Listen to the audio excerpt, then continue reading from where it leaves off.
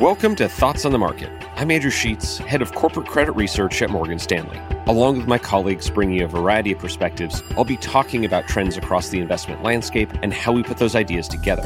It's Friday, January 12th at 2 p.m. in London.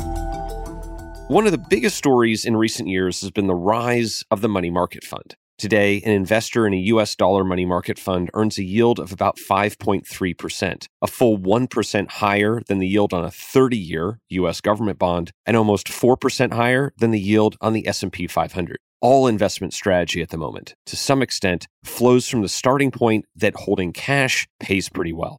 Unsurprisingly, those high yields in money market funds for little volatility have been popular. Per data from the Investment Company Institute, U.S. money market fund assets now stand at about $6 trillion, over $1 trillion higher than a year ago, with flows into these funds accelerating over the last few months. But we think this could change looking into 2024. The catalyst will be greater confidence that the Federal Reserve has not just stopped raising interest rates, but will start to cut them. If short-term rates are set to fall, the outlook for holders of a money market fund changes. Suddenly, they may want to lock in those high current yields.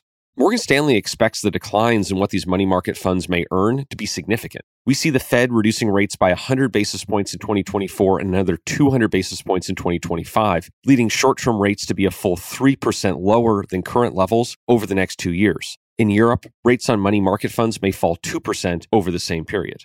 While lower short-term interest rates can make holding money market funds less attractive, they make holding bonds more attractive. Looking back over the last 40 years, the end of Federal Reserve rate increases, as well as the start of interest rate cuts, has often driven higher returns for high-quality bonds. But would a shift out of money market funds into bonds make sense for household allocations? We think so. Looking at data from the Federal Reserve back to the 1950s, we see that household allocation to bonds remain relatively low, while exposures to the stock market remain historically high. And this is a reason why we think any flows out of money market funds are more likely to go into bonds than stocks. Stock market exposure is already high, and stocks represent a much more volatile asset than bonds relative to holding cash.